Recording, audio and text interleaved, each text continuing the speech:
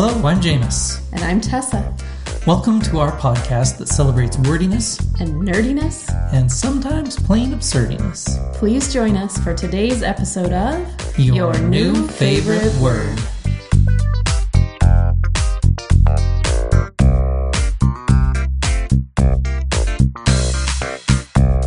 Welcome, welcome. We're so glad you're here with us today for episode 27 of Your New Favorite Word. We're just going to jump right in and ask Jameis, what's your new favorite word this week?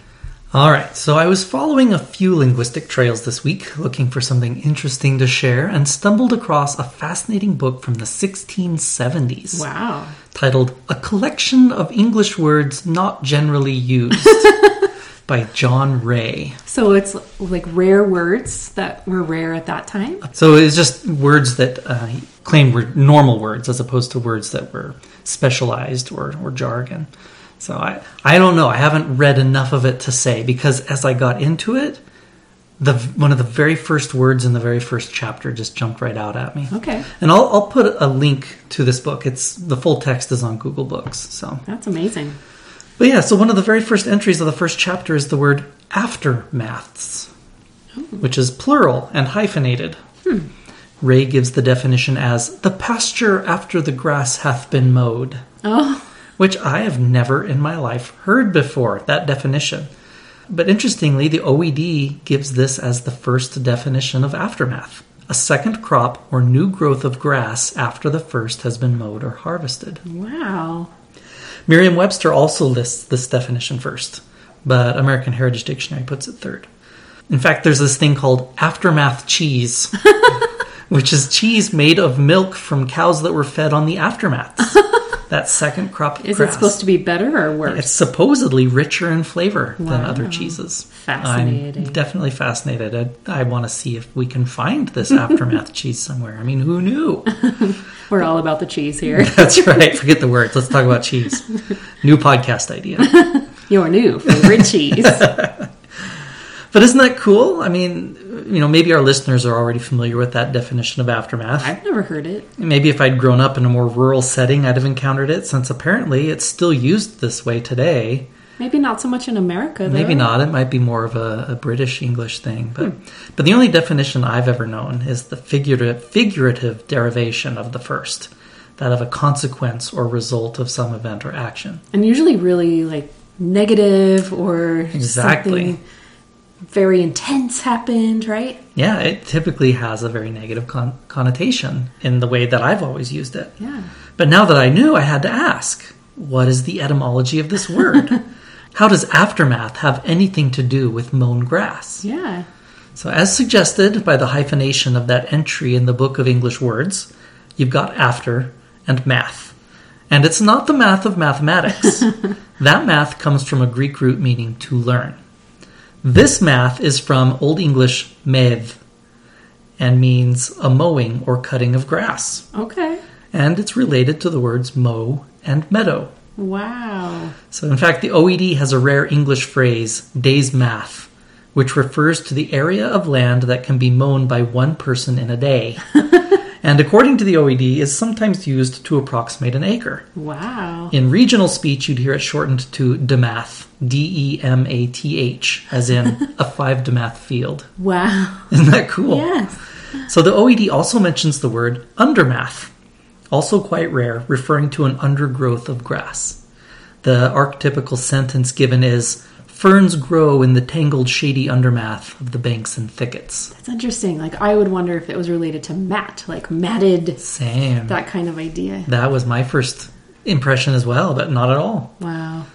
So I love how evocative that undermath idea is. It makes me want to try and fit math, that word, in other places. It seems very full of potential. Yes. So, but you know what delighted me the most of all of this? I got so lost in looking at the etymology and meaning of math that I almost overlooked the first part of the word, after. I mean, it's a preposition. Yeah, it seems so basic, right? Surely there's no great secret lurking there. I'm so glad I looked anyway. The word after is, per Etym Online, from Old English efter, with the same meaning as today. But the first part of the word is eif, meaning off, as in far off or away from. It's actually related to the word aft. Oh. So you have if followed by ter, which was a comparative suffix in Old English, like er today. That is to say, after is more off. Further away in time. Exactly. Isn't that wonderful? Yes. So when we say something is after, we're saying it's more aft. That's further back or further away. It's more off. Fascinating. Isn't that great? Yes. So the lesson here is never assume you know what lies beneath the surface of a word. The undermath. The undermath of the word, yes. It's perfect. More often than not, it'll surprise you. That's amazing. Yeah, that was a fun discovery. Yeah.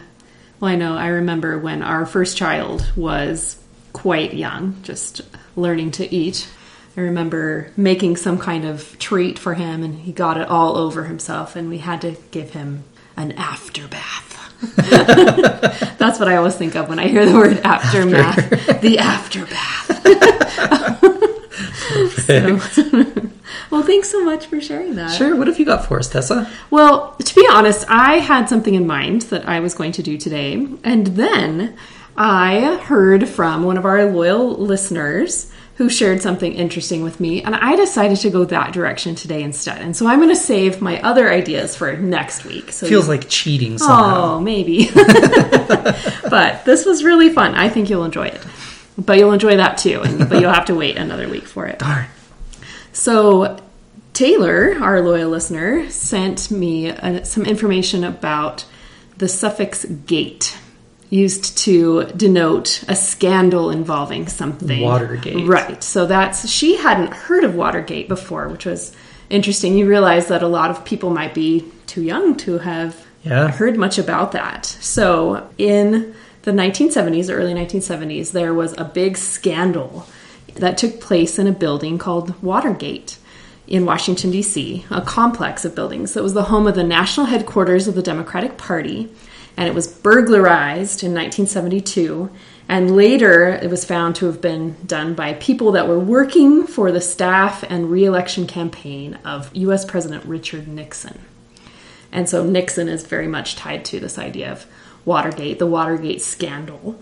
But then just the name Watergate became associated with scandal. And then this suffix was borrowed from that and added to all sorts of things to mean a scandal involving something else. I'm going to back up from that just a little bit. I found some really interesting information about just the name Watergate itself. So a Watergate is a channel for water, as you might guess. And the Watergate complex itself was named after the Watergate area where symphony orchestra concerts were staged on the Potomac River between 1935 and 1965.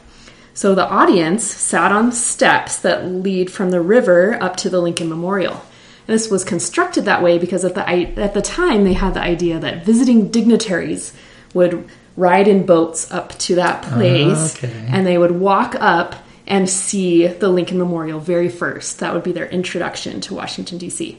But somehow that never materialized in actual fact. And so somebody had the idea, why don't we host concerts on a barge in the river, and then the audience sits on the steps to listen.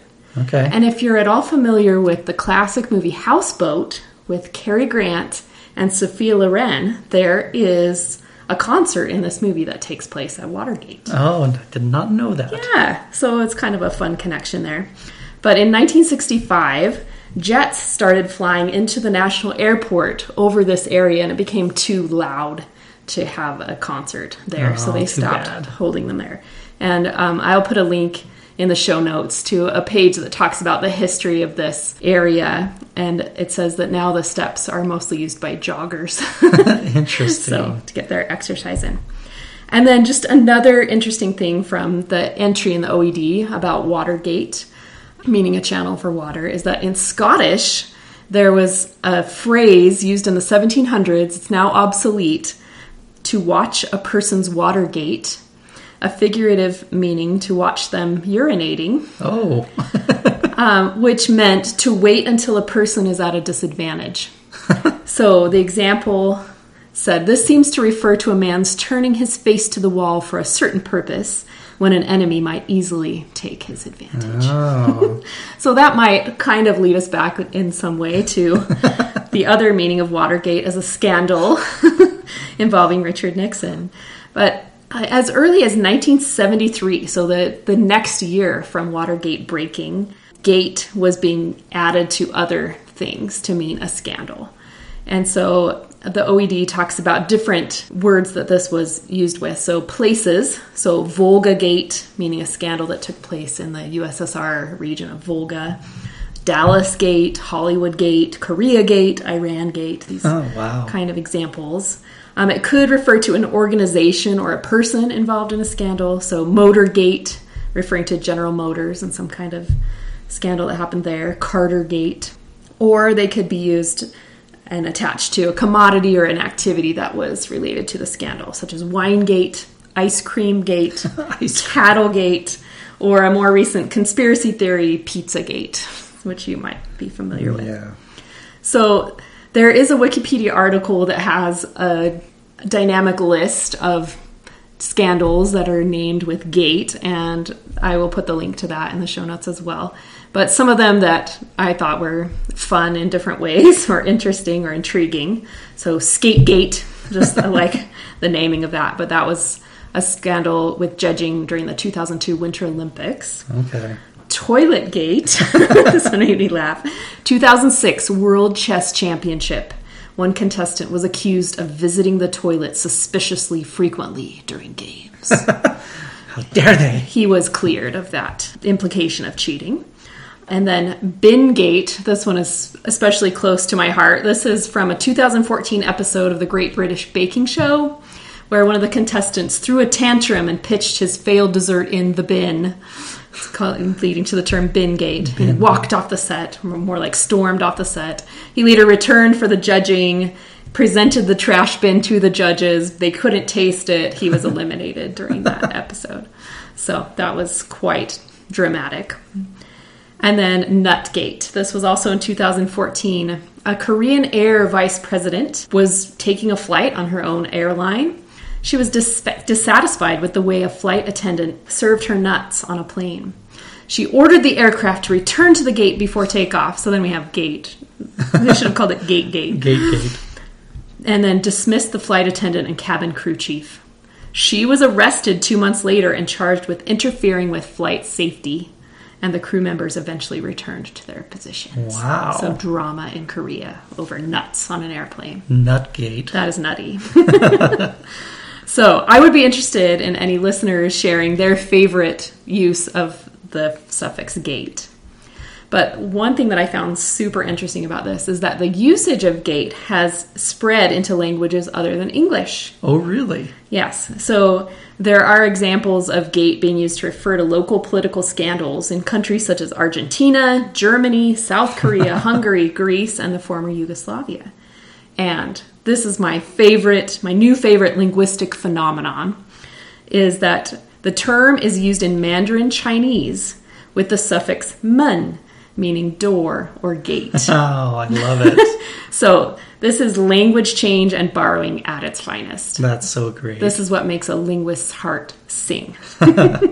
So now I'm waiting to see for some scandal to break involving water so that we can come full circle and call it Watergate. Keep our eyes out for that. So this phenomenon, I feel like this is kind of related to the idea of a portmanteau where we combine words together. It's more formally been called lexical word formation analog. So we create a new word formed using part of an existing word, or a word forming element is extracted from another word and then added to other words. Some other interesting examples. More recently, the Benghazi scandal has led to some things having the suffix Ghazi added to the end of them to be a scandal. And then one that's been around since probably the mid-50s is aholic. Yes. From the word alcoholic, but then taking that weird chunk of the word, not just the suffix "ic," but the ahol-ic, and tacking that onto anything meaning a person who's addicted to X. Workaholic. Right, sugarholic, all sorts of things. So these are fascinating. So if you have any other examples, listeners, of suffixes that have been added to things like this, we would love to hear about them. That's great, Tessa. Thank you. Yeah, and thanks to Taylor for bringing that to my attention. Thank you, Taylor. And thanks again to everyone tuning in. I've said it before, we do this podcast because we love words. And thank you, Taylor, because we love to hear any words or phrases that make you think or smile. Please send them our way. We're at ynfw@jamesbuck.org or on Facebook at facebook.com/yournewfavoriteword. Drop us a line anytime. We always want to know, what's your new favorite word?